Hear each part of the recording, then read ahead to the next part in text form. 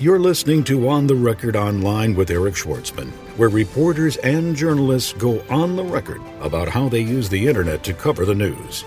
For the latest trends, tips, and tactics on how the web shapes popular opinion, subscribe to our RSS news feed or visit us online at www.ipressroom.com.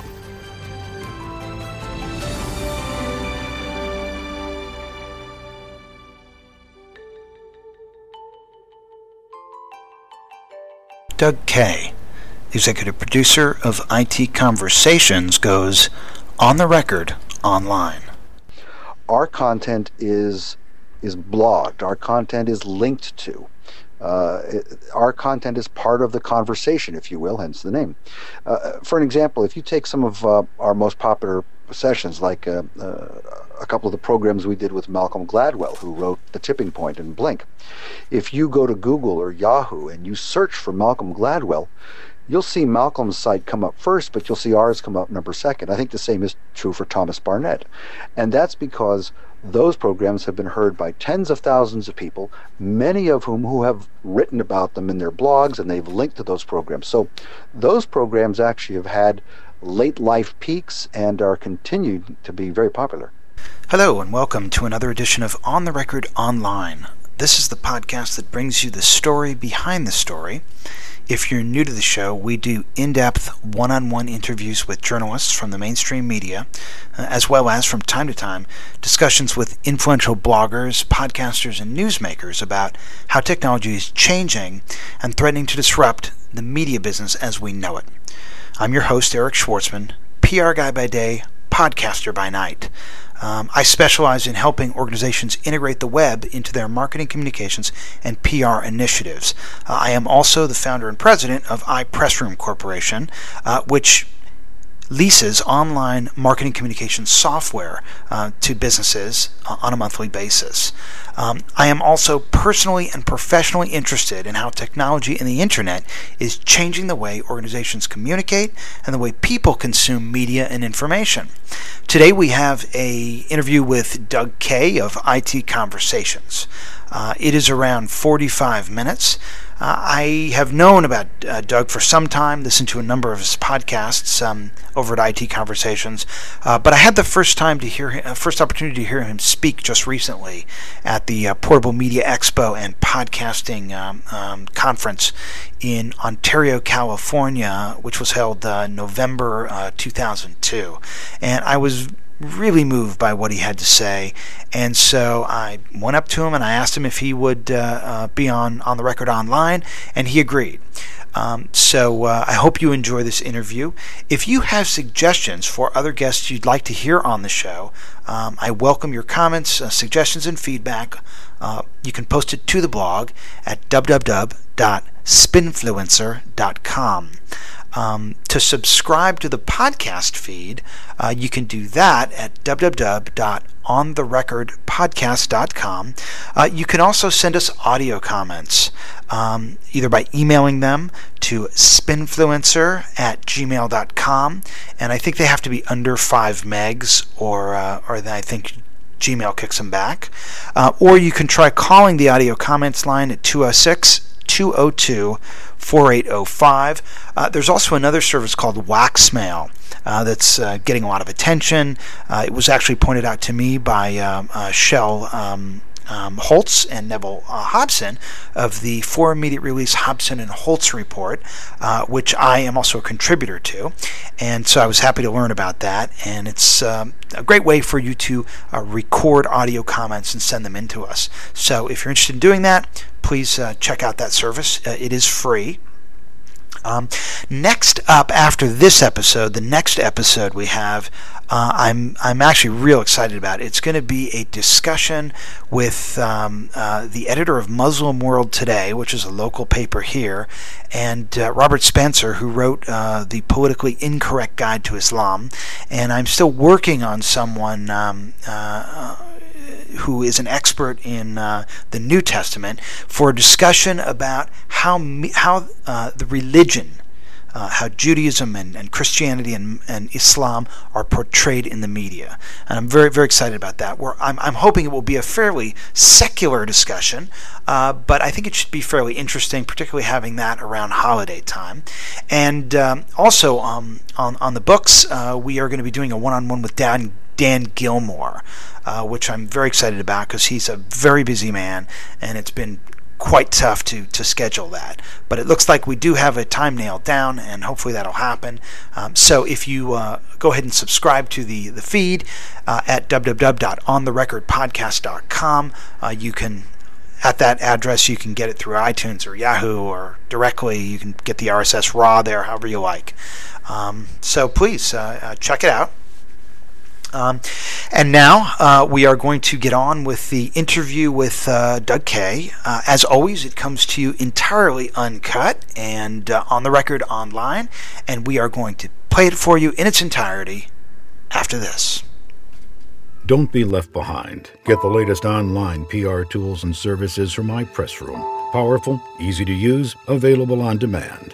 Extend your sphere of influence online with iPressroom, tools for online media centers, virtual private press rooms, RSS news feeds, podcasts, and more at www.ipressroom.com. iPressroom, always on, even when you're off. Doug, thanks for taking the time to join me for this episode of On the Record Online. Glad to be here, Eric. So I had the pleasure of hearing your keynote at the Portable Media Expo and Podcasting Summit in Ontario, California, just a couple weeks back, and I have to say I was really moved by what you had to say. Oh, thank you very much.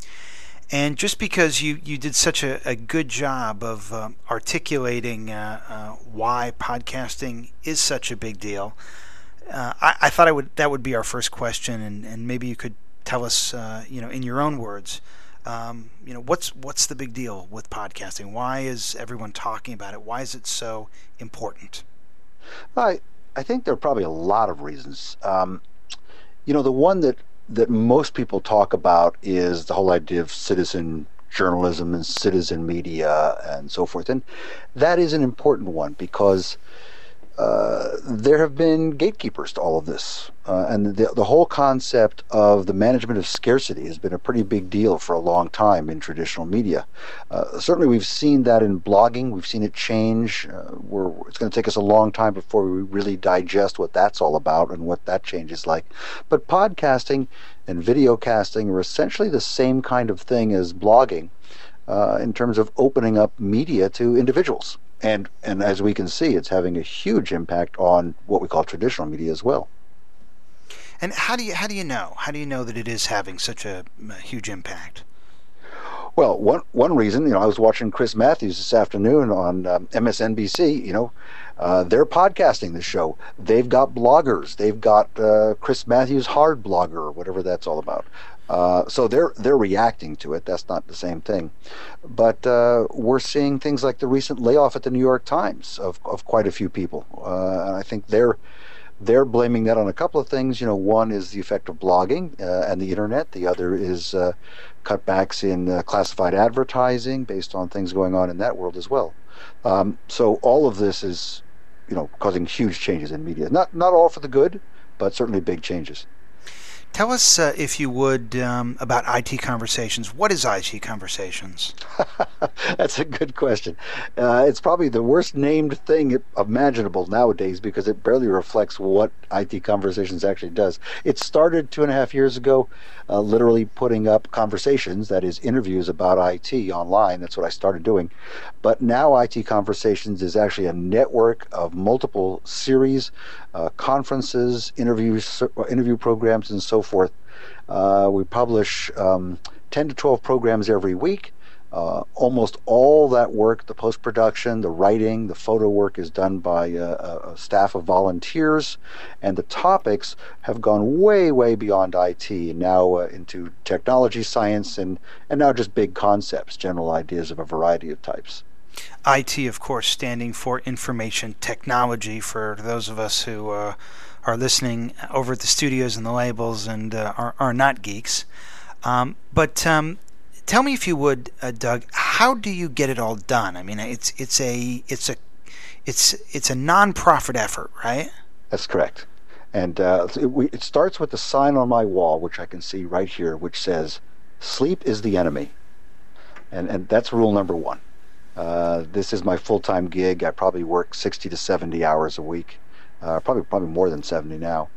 So I put a lot of my time into it. But the big thing is leveraging Team ITT, our staff of volunteers. There are about 40 active people at the moment. And they're literally doing all the post-production, all the writing, so that my responsibilities are primarily as sort of an acquisition editor, if you will. I make the arrangements with the conferences to secure the rights to their recordings. I do the final review, but we have people who are, like I say, doing the post-production. We also have series producers who are reviewing that work before it's published. We have mentors who are there to answer questions of the new volunteers so that I don't have to do that. So, in fact, if all I had to do was run IT Conversations the way I am, that would probably only take me about 2 to 3 hours a day, because that's all it takes me to both bring in and publish the shows. The majority of my time is spent working on new projects, either writing code or doing business development work. So now, some of the programs are not produced at conventions or seminars or conferences, right? Some are weekly discussions featuring subject matter experts talking about developments in a certain area of the industry, right? I mean, they're not all done at panels and conferences, right? Yeah, it turns out that we do a lot of conferences for a few reasons. One is it's a great way to get a lot of content. You know, if we can cut a deal with a conference to get their audio, we've got 25 or 30 programs that we've already figured out what they should be. The second is that conferences our goal is to capture conferences that would otherwise disappear, that would evaporate. So we're actually going out and not for looking for maybe the biggest conferences, but the ones that don't have the resources on their own to publish themselves online. But yes, we do have a number of programs that are not conferences. The most prominent is probably Tech Nation. That's a regular public radio program produced and hosted by Moira Gunn, and she interviews 2 or 3 people every week. That's syndicated to over 200 public radio stations. It's on Armed Forces Network. It's all over the world, but we do the podcast edition for Moira in that show. And then we have a number of other hosts who aren't weekly. They're sort of occasional. We've got Larry Magid, who also does a lot of work for CBS. We have Denise Howell, who does a show on legal issues. We have Phil Windley. Phil just did a terrific interview with Thomas Barnett, formerly of the State Department, all about Barnett's new book, and we hope to have that up within the next week or so. Hallie Suit, Dave Slusher. I know I'm leaving people out, but there's some just terrific shows that we produce here.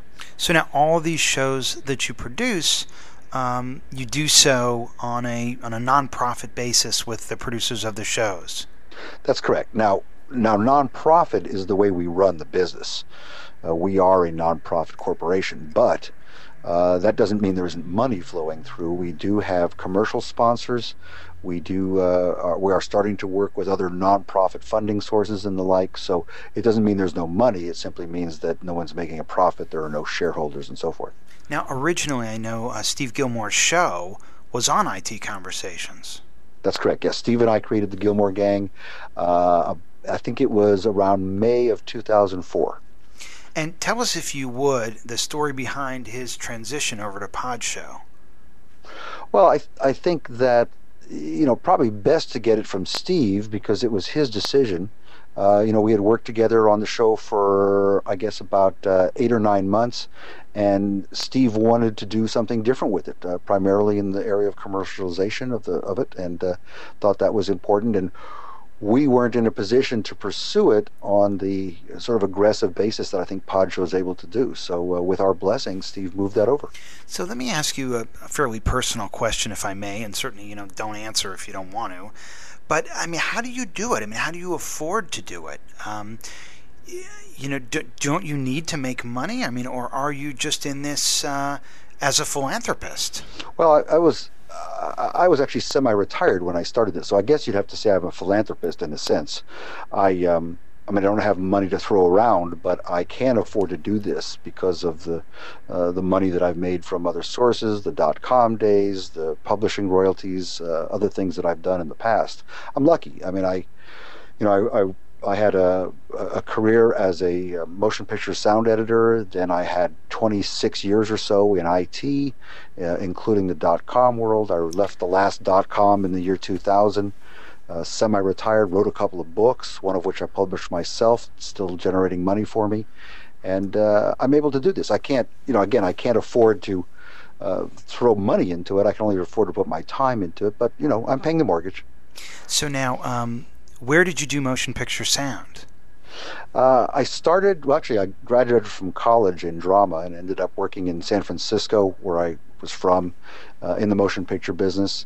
Which is not easy to do, work in motion pictures in San Francisco. There's not a lot of jobs. Oh, there's a lot, and I was very lucky. There's two. You either work for Saul Zaentz, Francis Coppola, or George Lucas, right? Those are the only games in town. Well, yeah, I did some work for Zoetrope in the early days, but I was a union guy. I was very lucky. I was working as an apprentice for the union here. Here in San Francisco, there's one union that does stagehand work as well as motion picture work. And I was working as a stagehand after I got out of college. Great living, by the way. And I got sort of in the middle of an interesting union dispute over who had which local of the union. The IATSE had the right to represent sound men, and my local wanted to fight for that, and they held me up as an example of somebody who could do motion picture sound, even though I was fairly green at it in those days. So I was a union sound guy here in San Francisco, which means I worked a lot. I was working all day, all night, doing motion picture work. Production sound or post-production sound? Well, I started in production sound. I started, as a boom man, as a location recordist, and then I moved into post-production studio work. But then I wanted to do more, so I went to grad school. I went to the Institute of Film and Television at NYU, moved to New York with my wife, and went into post-production sound more there. I had done music post-production and commercials, radio commercial type stuff here in San Francisco, but I hadn't done that in film. So in New York, after I was at the NYU, I ended up doing a lot of post-production sound and editing in New York. So now it's a bit of a detour here because I want to talk about new media, but I'm a fan of a sound designer by the name of Richard Beggs. I don't know if he does a lot of work with Saul Zaentz, and he did one of the movies that he did the sound for was a movie called Avalon. I don't know if you ever saw that movie. I think I saw Avalon, but I don't know Richard. I don't know who that is. And there was a certain scene in the movie towards the end where the sound of a clock, the tempo of the clock, gets quicker and quicker as the scene proceeds to escalate the tension. And it's so effective. And that, and of course, The Conversation being such a wonderful movie with respect to sound as well. Oh, that's the classic, isn't it? Yeah. So now tell me, how did your experiences as a sound designer prepare you for podcasting? Well, certainly the technology wasn't the problem for me. That made it easy. What the main thing it's enabled me to do is to keep the standards high and to help other people on our team work at a fairly high degree of audio professionalism. Our goal is to produce content that's in every way broadcast quality. That, in fact, it has a number of times our programs have been excerpted or used entirely in public radio in the States and around the world. And so we keep that as one of our requirements, is that the stuff has to be good enough that any public radio station, or commercial radio station for that matter, could use what we've done. And my experience, of course, a lot of it was old, which was great for me because it meant rather than getting sucked up in a lot of digital sound stuff, I was able to go out and acquire really inexpensively a lot of old analog gear that I had used over the years that's now available very cheaply on eBay. So I have a couple of racks full of gear that are completely ridiculous, but very affordable. But anyway, back to your question, though, of what that allowed me to do. I was in editing in the days of razor blades. Motion picture sound editing was something you did with 16 or 35 millimeter film stripe. And, you sliced it with a razor blade and you put it together with tape, and you did all that kind of work. Well, you sit down with a workstation now to do this, and the productivity is so much higher, but the techniques are remarkably the same. So it's helped a lot, and had to learn a lot, obviously, about MP3 encoding, things that didn't exist back in the 70s, but it's been a lot of fun. And you also said that you know how to write code, computer code. How'd you learn how to do that? Well, in the late 70s, I was... It's a funny story. I was doing the post-production dubs for a whole series of movies by Lina Wertmuller. I don't know if you know who she was. Never heard of her. She was a German filmmaker. I think she's still alive, but she made some of the most depressing films you can imagine. Well, put it this way. She made the original of Swept Away, which Madonna was in as a remake. So one of the all-time worst films from what I've heard. Anyway, I was doing 8 hours a day, 40 hours a week of working with actors doing the dubs for these movies, and I was getting really bored. So I asked the chairman of the board of the company I worked for if I could help with the assistance of automating the plant there, and he put me in charge, and I had to go out and learn programming, and I fell in love with computers and started a business and made the switch from the movie business to the IT business. So let's switch gears now back to podcasting.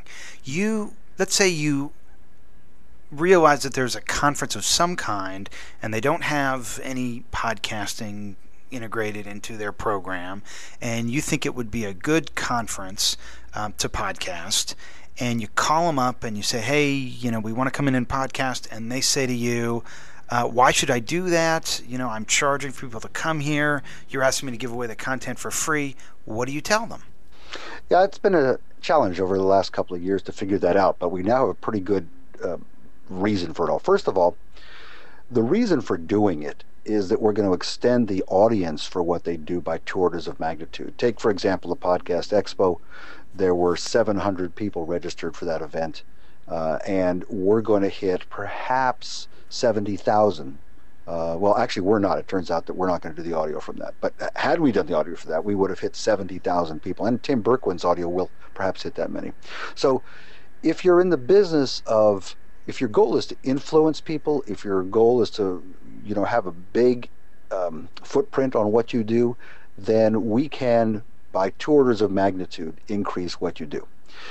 The challenge is, how do we do that without cannibalizing your registrations? You don't want to, you want to sell out your conference, and you don't want people to say, hey, I could stay home and hear it for free.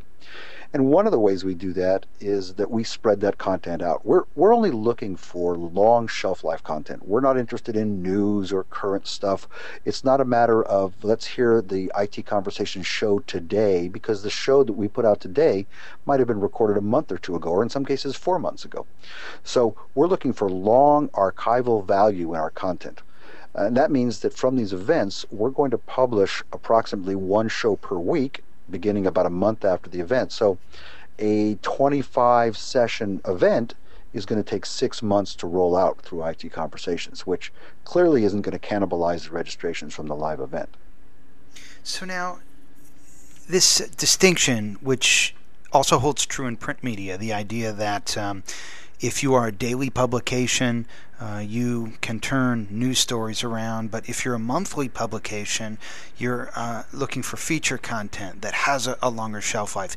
This idea that that you want content that is going to last, does that mean, by the same measure, that programs that are specific to a certain day, like a daily source code or any of these programs where they're covering news of the day, that somehow the inherent value of those libraries are less worthwhile or less valuable? Well, I would say that the value of the shows is every bit as worthwhile. Is the value of those how that value decreases over time is different, though. Something like the daily source code is something that you're not likely to go back and listen to the shows that Adam Curry did a month ago. It's hard enough just to keep up. It's hard enough just to listen to them as they come out day after day. In fact, when Adam misses a show, some of us breathe a sigh of relief because we get a day off. But in our case, the listenership obviously peaks in the first 24 hours. That's because of all the RSS subscriptions.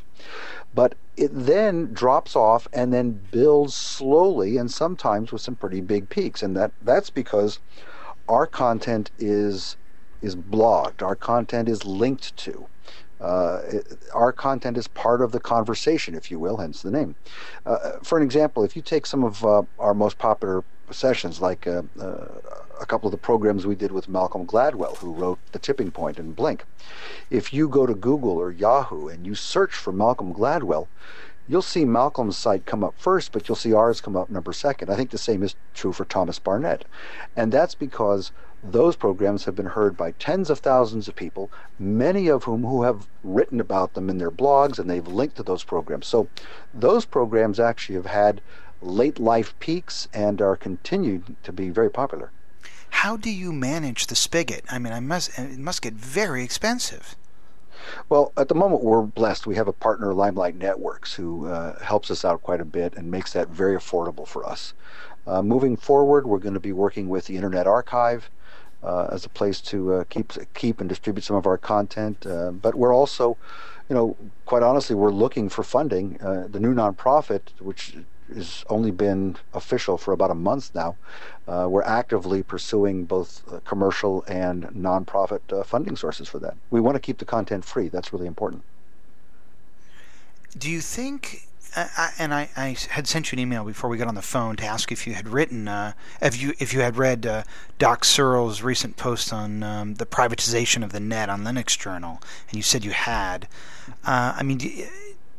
Ultimately, are the gatekeepers just going to be the media companies? I mean, are the studios and the record labels really just a red herring? Well, I think Doc is making a really good point. It's not an original point. If you would also summarize the story, because I'm sure you can do a much better job of it than me. Well, I don't know about that. In fact, I was talking to Doc on the phone about an hour before he had to file that story. It's a 9,000-word story. It's quite an undertaking and an impressive piece of work. But the issue, the primary issue that Doc is talking about is one that has a couple of parameters. One is whether or not a network should be a smart network or a dumb network. I'll talk about that in a second. And aside from that, who controls it? And these are related because the concept of a dumb network says that it is just, as Doc says, it's just a place. That's all it is. It's like a public park, and anybody can go and use the park and do whatever they want, and nobody really controls it, although there are a couple of rules and that so forth. But the idea of a smart network says that there is intelligence built into the network. Right now, the beauty of the internet, as Vint Cerf designed it and as Doc mentioned in the article, is that the network is really dumb. It's dumb, it's simple, and that means it can be used for things that Vint and the other people never, ever intended it to be used for. You can put telephony, video, interactive applications like Gmail. I mean, you name it, it's just a pipe that will get bits from one end to the other. But the carriers, their goal is to basically build intelligence into the network. They say services. They want to build security into the network. Whereas, for the value of the commons, you don't want security in the network. You want security to be something that's maintained from one endpoint to the other. It's just an end-to-end service. So the smart network has all these services built in. Well, once you have services built in, somebody's got to run those services. They've got to be paid for those services. Those services are subject to regulation, which is a pretty big deal. And that is going to, and there's a lot of pressure in that direction, which will essentially cripple the net as we know it today. And that's the fundamental perspective of Doc's article. And so, I mean, is this where we're headed? I mean, is there any way around this? There was an interesting book I read I forget the name, Corporate America We Trust, and it was basically a book written by an author out of Chicago, and I'm not in the room with my bookcase, so I can't read it out, but I'll post it to the show notes. It's terrible. I have a hard time remembering the names of authors. But the basic premise of the book was that we are, in this country, really governed by corporations, not by legislators. And I wonder, is that where we're headed with the internet? Are we all just dreaming about this idea of free access to a network where we can be heard? Are we ultimately going to be paying some sort of a tax? Well, I think it's not a political issue per se, and it's not a matter of free access. It's a fundamental concept about what the network is for and who it serves, or whom it serves, I should say. So, take for example the telephone network. If you go back 30 years, you could not connect a device to the phone network. There were no modems. Well, there were modems, but you had to basically lease them from the phone company. You were not free to put data on the network. You couldn't do that. Even though it was technically quite possible to use the network for data, that was not allowed. And there was a major court case called the Carter phone decision that allowed people to basically say, look, the network is there. We're going to pay for the use of the network, but that's it. And we want to be able to put our own equipment on there and do the things we want to do. So it's a matter of control. I think that there are issues about corporations who are controlling politicians, and corporations run the country. That's certainly a part of it. But I think, in fact, this issue is bigger than that, because it's a matter of people just understanding what's important to the society. The same is true with what Larry Lessig's doing with trying to protect the commons. The whole idea of what's happened to the copyright laws that were originally there to both protect creators as well as protect the people in the country, so that we had certain rights as well. So let's talk about copyright laws for a minute, because obviously that's a huge area of discussion in podcasts, because there is no practical way to secure a license to commercial music at this point. You can certainly do it. You've got to clear 4 licenses. There's no unitary license, at least so I'm told by the experts. Do you see this as something that is ultimately going to happen, or is it just going to be something where the record labels will look the other way if they think that the podcast that's playing the music is ultimately going to result in album sales?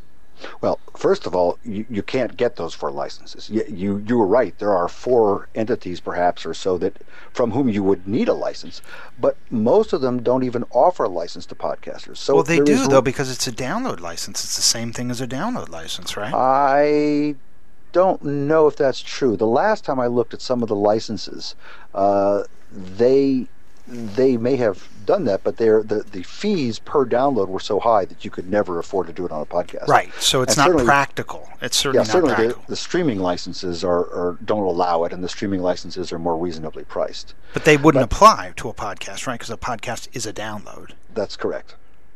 So, the problems in the music industry, let's say the changes that are coming to the music industry, are much, much bigger than podcasting. We are just the tip of the tail when it comes to the revolution. Although, people like the Pod Show Network are trying to make this much more of an issue, and they're doing a great job on it.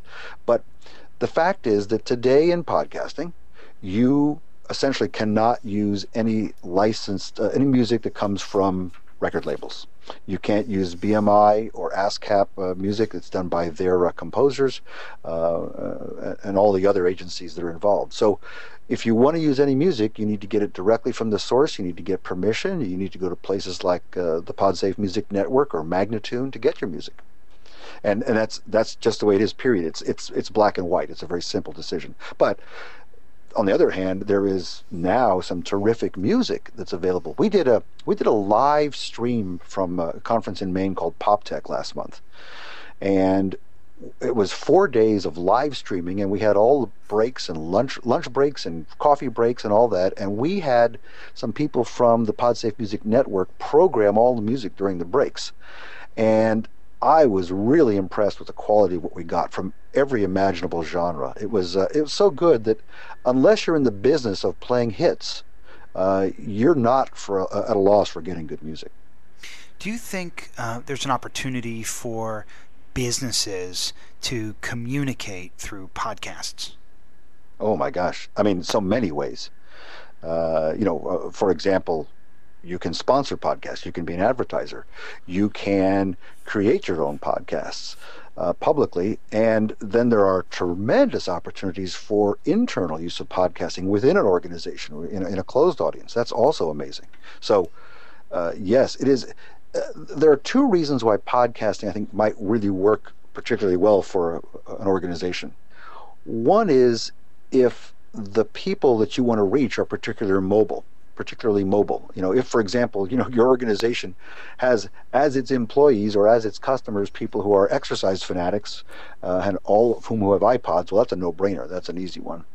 But it's a great way to get out to a sales force, for example. Michael Gohagan has a company that does just this. He goes into companies and says, I can give you a way to distribute audio content to your employees in a way that you can control who hears what. In fact, you can even know when someone's heard the stuff or not. I believe you can do that. So tremendous opportunities. Tell us, if I wanted to subscribe to some of your feeds, how would I do that? We make it as hard as possible, first of all. But if you go to the website, itconversations.com, up at the top there is a podcast/RSS choice on the menu bar. And there you'll see a page that has all of our RSS feeds. We have a feed for everything we release. We have a feed just for our announcements. We have a feed for each of our regular series. And then we have some topic-based feeds too. If you're just only interested in software, you're only interested in biotech, you can subscribe to just those shows. But I think in looking at our stats, the vast majority of people subscribe to the everything feed, as we call it, and then just skip through the things that they don't want. We try our best at the very beginning of every show to say what that show is so that people who don't want to listen to it can just skip it. So these shows, are they basically, do you go through the different panels and pull out sound bites, or are they just... No, they're the whole thing. So we'll go, if it's a panel discussion, we'll have the whole panel, we'll have the Q&A. We tighten them up quite a bit, and we make sure that they meet our standards. If it's really too boring, we won't put it up. If it's audio quality is not good enough, we won't post it. But our engineers go through and edit those things quite carefully, and they you can imagine the kind of audio quality we get and how much work they have to do in terms of the varying levels that come through from a panel discussion. Doug, if someone wants to volunteer and get involved with IT Conversations, how do they do that? Right now, as we're recording this the day before Thanksgiving, it's a little hard because we have a bottleneck of mentors. Right now, our techniques are pretty awkward, and we're about to change that. The best thing they can do is to become a registered member of IT Conversations. You can do that on the site, and during registrations you'll get the choice to subscribe to our newsletter. That newsletter comes out once a week through email. Either that, and again, that's just go to IT Conversations and register, either that or to my personal blog, which is blogarithms.com. And in both of those formats, I publish the news and updates, because we're about to open up the floodgates to let more volunteers in very, very shortly, within a matter of weeks, because we have had some attrition, and we're about to increase the publication rate, so we're going to need more help. What are your favorite podcasts? Good question. My favorites are actually some music podcasts, because what I love to do is get away from all this and just relax. I happen to like the Roadhouse, which is a blues podcast. I like Coverville because of the various stuff there. I listen to a lot of things. I listen to Adam Curry because you sort of have to listen to Adam to keep up to date with a lot that's going on.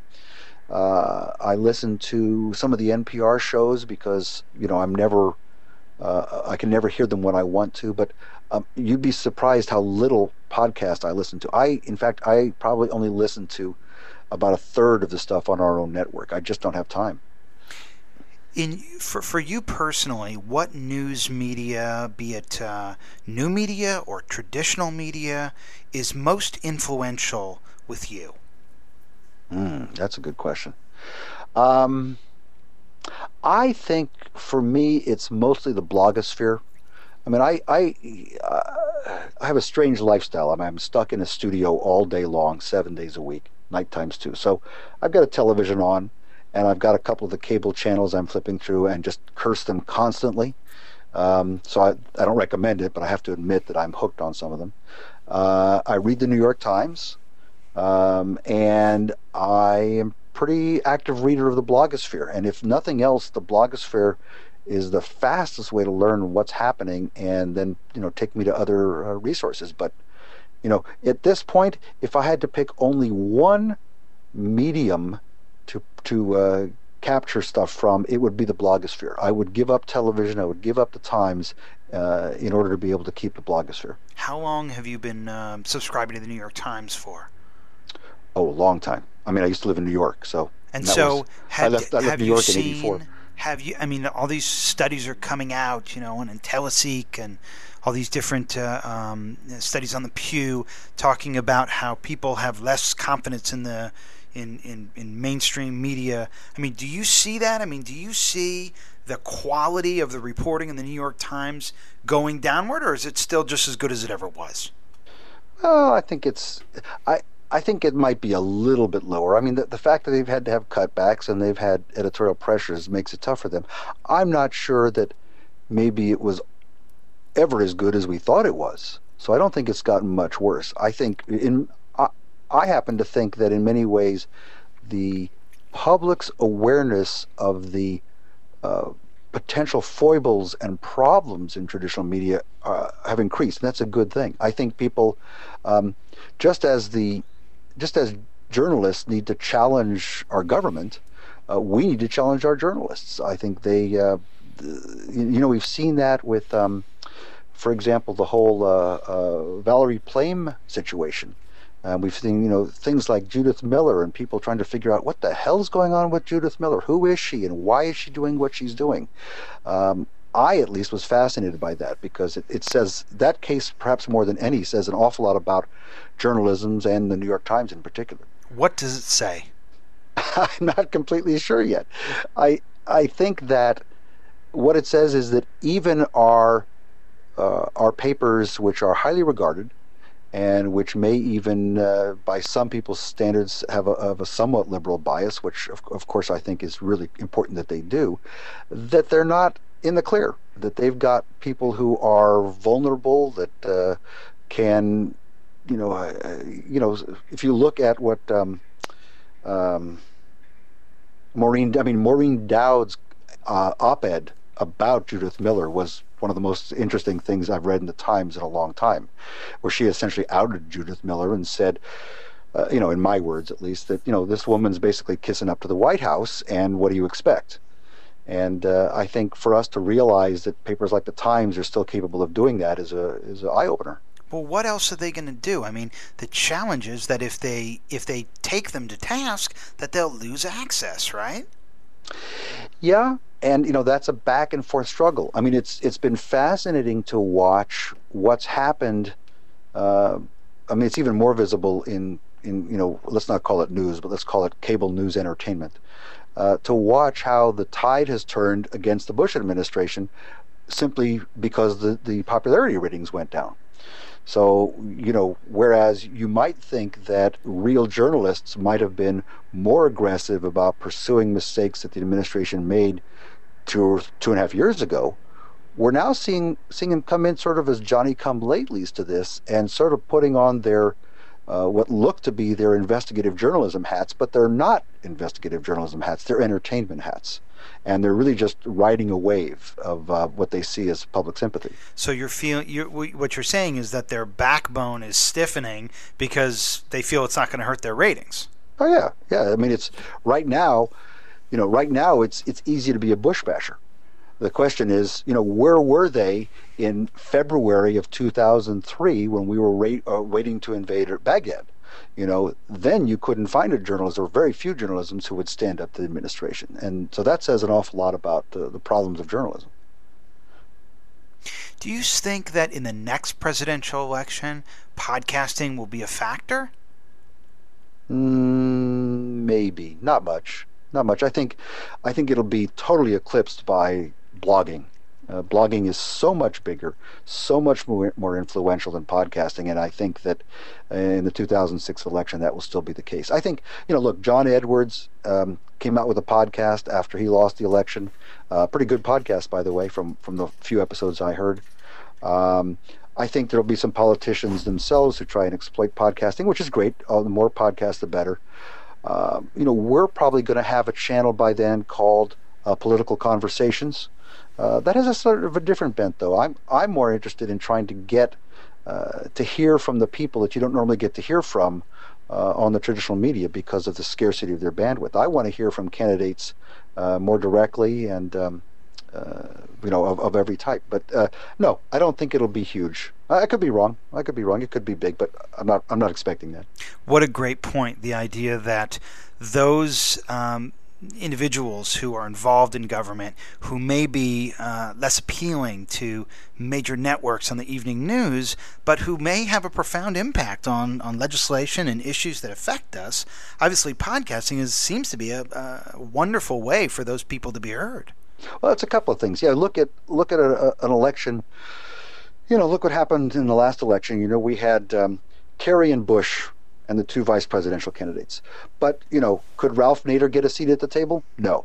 So he was essentially cut out. I don't care that much about Ralph Nader, but I think it's indicative of a problem. Here's another example, though. We just had recent elections like everybody else. I had to vote for members of my local school board. I don't have a clue who these people are. In the ballot, I get a 1-paragraph or 2-paragraph letter that they wrote. I still don't know who they are. I can go to my neighbors and see what signs they've got up in their windows. I still don't know who these people are. But I would like there to be a way for those local candidates to get on a podcast and talk and maybe be interviewed. The local community access channels either don't do it or they don't do it on a time-shifted basis, so it's not very convenient. But, in every community around the world, we ought to be able to hear these candidates. And the problem is that in traditional media, there's a scarcity of everything, scarcity of bandwidth, scarcity of time, and so forth. Well, in podcasting, there's no scarcity. Well, it's really more about economics than anything else, isn't it? I mean, in traditional media, terrestrial satellite broadcast, time is money. I mean, the time is inventory sold to advertisers, so they've got to keep it moving. That's scarcity, right? It's exactly so. Well, in a podcast, if you've got a message that's only going to get out to a few hundred people, you can afford to do that. Now, you still have to have somebody who has the skill to record those people and do the post-production, but that's what our new mission is to be able to spread that skill very, very widely. And we have some pretty exciting tools coming out that are going to help people do that. It's a very good point. Listen, one last thing. Is part of your mission going to be to give public officials a channel through which to communicate? Our mission in the Conversations Network, which is our new nonprofit entity, is to attempt to capture every spoken word event on the planet. I don't think we'll succeed in getting every one, but why not think big, right? The plan, though, is to, if there's a local debate of politicians, I would love it if somebody, one of our stringers somewhere in that community, would take a recorder and go record that event and put it on our network. Absolutely. I don't want to give the candidate the equivalent of commercial time. I don't want them to basically say, here's my presentation. But what I do want to do is capture the kinds of debates and public meetings of potential politicians that are going on. So you don't think you'll ultimately be regulated to offer equal time for candidates? Hey, I wouldn't put anything past them. I hope not. All right, listen, I know I said I wouldn't keep you more than half an hour, and I've already kept you for almost 45 minutes. So last question, okay, I promise. It's kind of a silly question, but I'm going to ask it all the same. So my impression, okay, is that typically guys with mustaches are in leadership positions very often. You see the head of the company, the CEO, has got a mustache. I know you have a mustache. I tried to grow a mustache, couldn't pull it off. What is it about guys with mustaches? You're probably asking the wrong guy. I grew a mustache when I was 15 years old. I'm now 56 years old. Get out of here. You grew a mustache at 15? How did you 15, pull yeah. it off? Was it one of those kind of like, mangy mustaches, or was it Must a have nice, been. thick mustache? It started out pretty mangy, yeah. And I couldn't tell you why I did that. I don't think at 15 I was planning a leadership role, but the fact is that, I'm 56. I've been married for 34 years. My wife has never seen me without a mustache. My son has never seen me without a mustache, and I don't dare shave it off, or I'll just freak him out. How long does it take to grow a good mustache? About 40 years. It does, doesn't it? Because I've tried it for a year, and finally I gave up. I guess that's it. But that was an extra question. Doug, thanks so much for taking the time to do this. Okay, thanks, Eric. You've been listening to On the Record Online with Eric Schwartzman, where reporters and journalists go on the record about how they use the web to cover the news. For the latest trends, tips, and tactics on how the web impacts corporate reputations, subscribe to our RSS news feed or visit us online at www.ipressroom.com.